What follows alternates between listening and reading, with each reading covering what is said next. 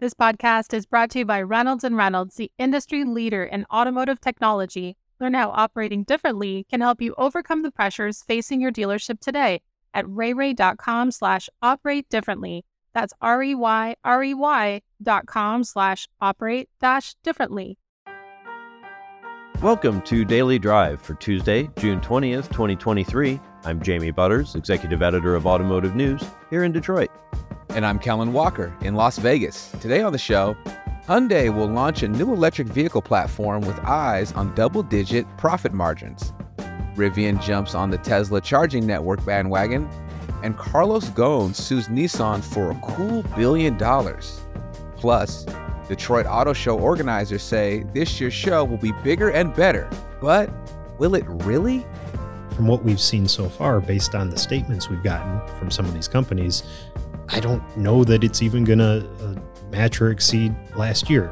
Let's run through all the news you need to know to keep up in the auto industry. Hyundai Motor is planning to launch a new electric vehicle platform with an eye on the next decade. The new platform will replace the one used in today's Ioniq 5 and Ioniq 6, and the Korean automaker hopes it will lead to double-digit profit margins on EVs by 2030. By then, it aims to sell 2 million EVs a year.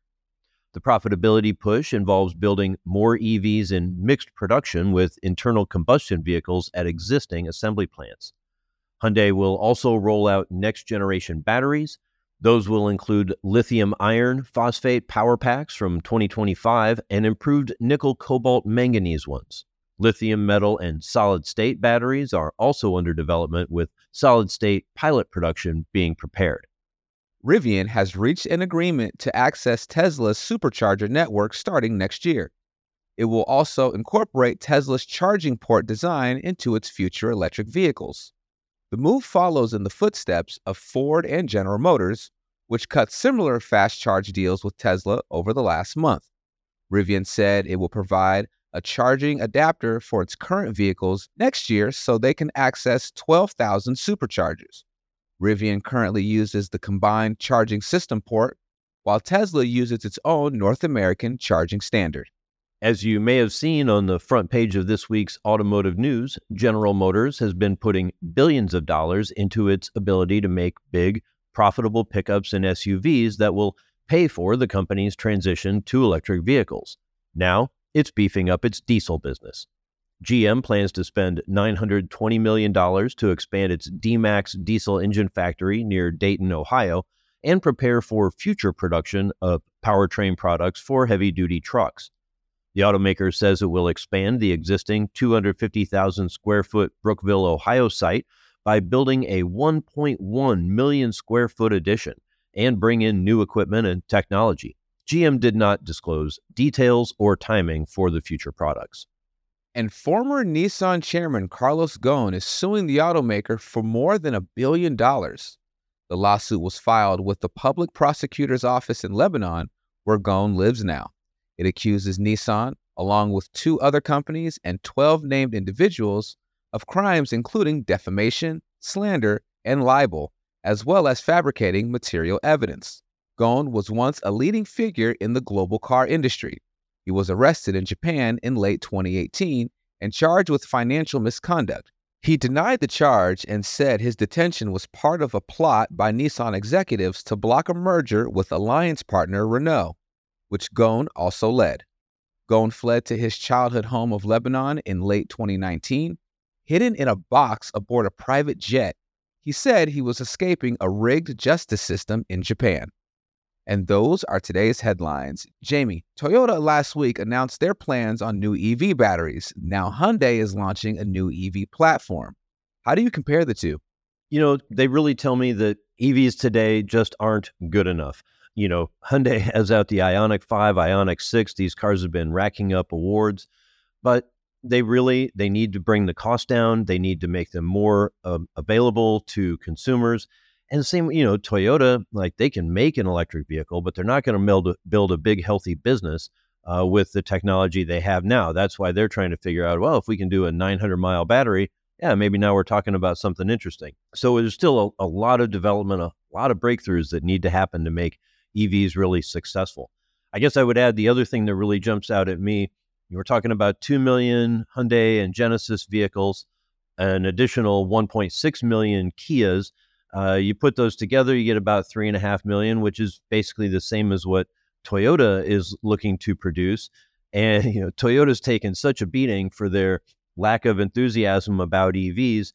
We don't get the same kind of criticism from Hyundai and Kia, maybe because they're offering more EVs here in the U.S. and, of course, building their big battery factory and an assembly plant here. Interesting. Coming up, we'll talk about this year's Detroit Auto Show and why statements from organizers don't seem to add up. That's next on Daily Drive.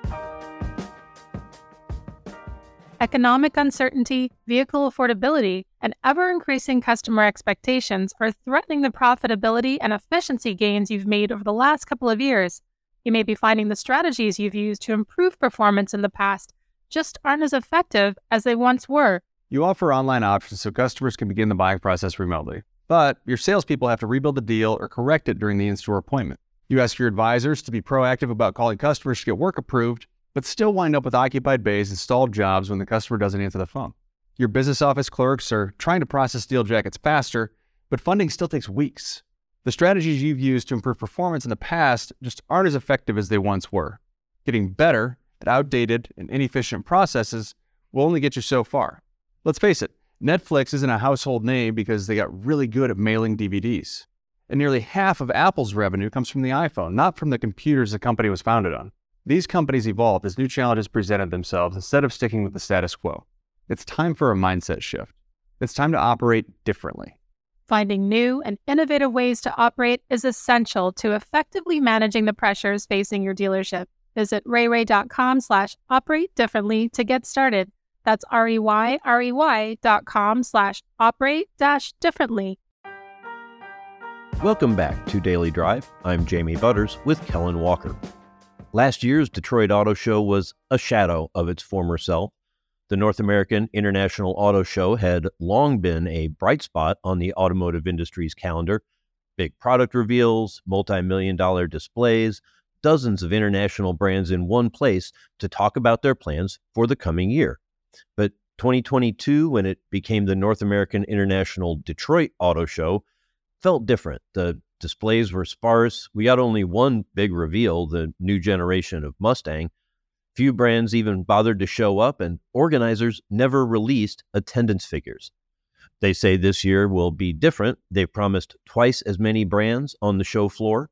Our own Michael Martinez and his reporting colleagues have been looking into that claim, and it doesn't match reality. I caught up with Mike here at our offices in Detroit. Michael Martinez, welcome back to Daily Drive. Thanks for having me. So it looks like we're going to have an auto show in Detroit this fall, the second September event. What do we know about the plans? Well, the auto show folks say it's going to be a bigger, better Detroit auto show. I'm not so sure either of those are going to be the case based on some reporting we've done. Folks I've talked to, folks you've talked to, we'll certainly have something at the convention center and around downtown Detroit in mid-September. I'm just not sure it's going to be what they want it to be. Yeah, or what anybody wants it to be.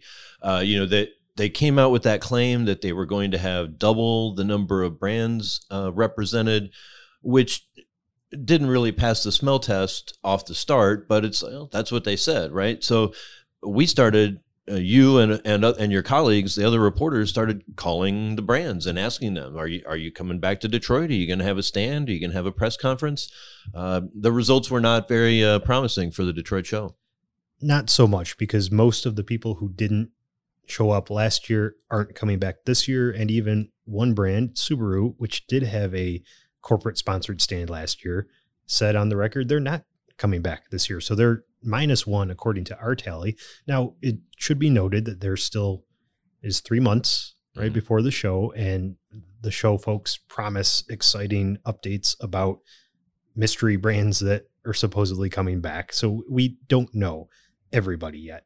The other issue is there seems to be some wonkiness in terms of how they're describing participation, because in the 2022 show, according to the floor map that everybody saw, which was public, there were 14 brands represented from a number of automakers, mostly the Detroit 3. 14 of the corporate supported brands. Then there were another 16 or 18 that were identified or were listed, but those were only going to be dealer presented brands, pulling cars off of their lot so that at least there would be a Honda and an Acura there that people could see. And that's the key difference, because typically when media like us say brands represented, we're talking about the corporate stands. And for a while, that's what the show has counted too. But this year, they're counting corporate, they're counting regional, they're counting dealer-sponsored displays, cars on carpet, very basic. These aren't the sort of $1 million plus elaborate multi-floor stands that the automakers put up. This is very bare bones. Mm-hmm. Again, like you said, dealers having something to show to hopefully get people to come in to their stores. So that's kind of weird that they didn't used to count them and now they are counting them, and that's how they're claiming to get to these numbers. If they had just said it in the absence of any context, just said, we expect to have 30 or 40 brands on the floor, some people might think that that's a big increase if they're looking from the 14 that there were last year. Others might say, well, that's about what you had last year if you count the dealer brands and those that the North American Car and Truck of the Year contest brought in, including Rivian. But they literally said they were going to double the number of brands participating. And if you count the same way year to year, there's almost no way you can claim that there are, automobile, vehicle brands represented in a greater sense than they were last year. It's tough. And then also sort of separate from that, you have to start to look at, okay, despite the amount of brands being represented, how many reveals are we actually going to get? What does that representation actually look like? And from what we've seen so far, based on the statements we've gotten from some of these companies, I don't know that it's even going to match or exceed last year. Again, there's plenty of time to change that. We could be proven wrong. We're not arguing for or against anything here. Just saying, based on what these companies have said, it doesn't look great. Even the Detroit 3, who sort of really carried the show last year, mostly Ford, with the big reveal of the Mustang in Hart Plaza, had everybody outside. It was a beautiful night. Fun Very event. Exciting. They still, if you read their statement, haven't publicly committed to a reveal. Will it happen? Probably. It's a hometown company. You would think they'd use that location and that venue to show off, but they still haven't officially committed. General Motors, as far as we know, hasn't officially committed. Stellantis says they'll have 2 press conferences. Does that mean a vehicle reveal? Does that mean an executive talking about technology? Again, we don't know. And in fairness, it's a little early for that, but it just doesn't look good, right? I mean, this is a new thing. Let me first back up and say, why are we talking about this? It's not just because we're here in Detroit, that's where we're based, is where the majority of the Automotive News staff is. I mean, this was a huge show from 1989 when Toyota and Nissan came to Detroit to announce the creation of Lexus and Infiniti. From then on, it was the North American International Auto Show. It was a major show. Every company, every major automaker around the world, CEOs from all over the world, lots of business getting done, a lot of diplomacy going on between the companies, and started going away maybe a little before COVID, but especially then when the pandemic hit and shows had to shut down. It really suffered. It had already kind of lost some of its glamour. It had been kind of eclipsed by CES for the big news of January. I mean, I always go back to when Chevy revealed the Bolt at CES 1 week before the Detroit Auto Show. And then last year they showed the potentially $30,000 electric Equinox, very exciting, mainstream electric vehicle. And they revealed it on television and then just kind of plopped it on the stand at the Detroit show without any fanfare. The show has just lost a lot, and it was such a pillar of the industry. It really was. I remember even my first show as a member of the media back in 2013, one of the reveals I was supposed to cover involved a performance by Cirque du Soleil, right? Right. I mean, it's not absurd to have automakers drop millions and millions of dollars on their reveals. They wanted to do it in Detroit. You had the Jeep crashing through the glass of Cobo Center at the time. You had the Bulls running down the street in Detroit that led to some interesting things. There was a lot of pageantry involved. It was big for the local community here. This was the place to be in January. To your point about the pandemic, a lot of brands realized that, they could have all the eyeballs on them. They didn't have to compete with other people if they would just do their own virtual reveal on their own time. Because back at the height of the auto show, as media, in the media days, it didn't just used to be one day. There used to be multiple days. But as a reporter, you'd be running from stand to stand. There was a press conference every 15, 20 minutes, it seemed like, trying to get to the next one, trying to talk to the executives, because they had top-level executives at every single stand. It's just not that anymore because the brands want to capture all the eyeballs on them. They do not want to have to compete. They don't want to have to share. So last year, first September show, the idea was to make it more of a consumer focus, get more, feet on the ground, not worry as much about the news elements of it. But even for that, it was really disappointing. We mentioned that along with the Detroit 3 brands, we had Toyota and Subaru were the only non-Detroit brands there.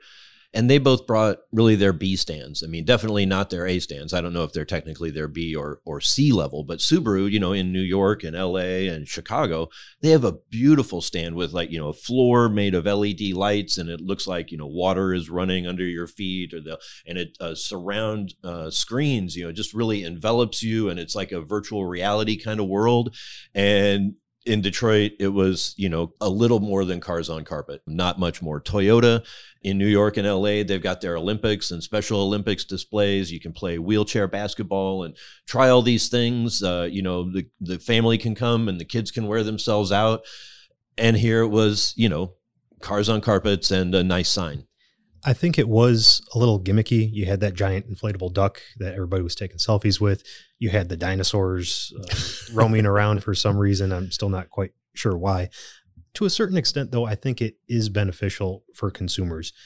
Certain stands like Ford with the Bronco and Stellantis with Jeep, you could get in the vehicles, go up artificial mountains. That was kind of cool. Mm-hmm. You did have a number of ride and drives where you could actually get in vehicles and see their performance, especially electric vehicles, which is important for consumers to sort of understand and start to embrace. So on a certain level, I think the format has some benefits. It just didn't maybe translate all the way or as well as a lot of us or maybe even the show people wanted it to. And this comes back to my other, big complaint with the show, which is we don't even know. The show used to pull in close to 1 million people. It would be 700, 800, 900,000 a year just for the consumer days. And last year, the show organizers would never acknowledge a number for the attendance. So, we don't have anything to compare it to when this year comes around. Who knows if they'll announce a number, but it presumably was a very unimpressive number, and that's why they wouldn't reveal it. And as far as I know, that's still a very closely guarded secret by the inner super close-knit group that's known as the DADA. Even people close to them or who have been involved in shows in the past don't know that attendance figure.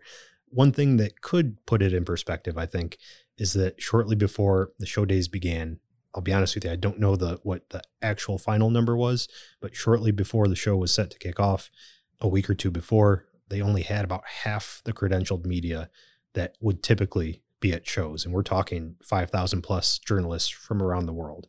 And of that 2,500 or so that had registered, a lot fewer countries, right? So the buzz, and that was always the thing for NIAS. It was a media show. Chicago, lesser in stature, I think you could say, but it had more consumers, more attendance always. Detroit was the media show, and it's lost the media, or at least it did last year. Yeah. And as a consumer show, I think the market of Detroit really works against it being a successful consumer show. For anyone who wants anything more than the UAW-made Detroit 3 vehicles, it's such a company town. And of course, that's a little bit ironic because we're talking about really 3 big automakers. But, everybody who buys new cars, it seems like in Metro Detroit, is either works for a car maker, works for a supplier, or has, a family member at one of them, or you get a friends and family discount. Not that there aren't people who buy, BMWs or Toyotas, but they know how to find them, and they don't there isn't really a great need to market, because the ROI on marketing any brand that isn't a Detroit brand in Detroit is really hard to get a return on. That's right. And you talk about this whole idea of have auto shows lost their luster. You've seen some success earlier this year in New York, this past year in LA. So the other shows are not really what they once were, maybe, but they're doing okay. Why is Detroit seemingly struggling so much?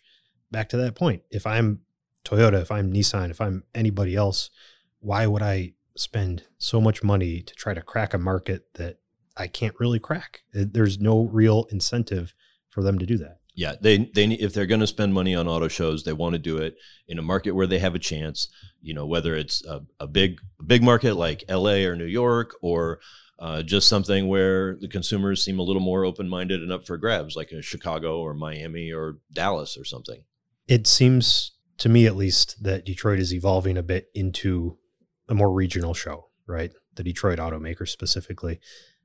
We just need to make sure that those Detroit automakers are going to supply enough, silks off of cars, exciting reveals, pageantry to get people to make it a worthwhile regional show even. And again, it's tough. This was the one of the challenges with the switch to September and trying to do a consumer show. September in Michigan is beautiful. It's a really lovely time of year, which, I think the organizers like to think maybe folks would want to drive here from Chicago or Ohio or whatever and make a week of it, or a long weekend. But the truth is, people can, you've got school coming back, you've got college football getting started. It's still beautiful weather for people who want to try to drive, up north or do some camping before it gets cold. There's just so much more to compete with compared with, January in Detroit may not have been the most appealing destination for the journalist. But if you were living here in Detroit, it was a guaranteed something to do, after Christmas and before the weather turned nice. And I think it's important to note, you mentioned this in your column this week, Jamie, that there were rumblings, nothing that we reported because there's nothing official there, but there were whispers that, hey, maybe they may consider January again. Maybe that wouldn't be the worst idea to consider January again. Clearly, nothing ever came of that, but I think it speaks to still whether or not it was the best idea to move out of that slot at that time. Yeah, they explored June. That got pandemiced out. We landed on September, and we'll see what the future holds. But at least we'll have a show this fall. Allegedly. Yeah, and it also could be complicated by some UAW presence, because that'll be right around when the contract is expiring, and sometimes the UAW likes to get attention during the auto show. We'll have a nice giant inflatable rat to go next to the inflatable duck. Michael Martinez, thanks again for joining me today on Daily Drive. Thank you. You can read more about this year's Detroit Auto Show in this week's print edition of Automotive News or at autonews.com. We will also be holding our Automotive News Congress event here in Detroit the week of the auto show. This year's event will focus on navigating the future of electrification, infrastructure, and sustainability. Speakers will explore autonomy and liability, reducing carbon emissions, the future of auto retail, and the proper role of governments in shaping industrial decision-making. The event will be on Tuesday, September 12th. You can register now at autonews.com. That's Daily Drive for today. I'm Jamie Butters. And I'm Kellen Walker. Thanks to Automotive News coordinating producer Jake Neer, as well as our own Hans Greimel, Lawrence Iliff, and Lindsay Van Hully for their reporting for today's podcast. You can get the latest news on electrification, manufacturing, and everything happening in the auto industry at autonews.com. Come back tomorrow for a conversation with the new head of Cadillac, John Roth. If you enjoy the podcast, remember to leave a review, and subscribe so you never miss an episode.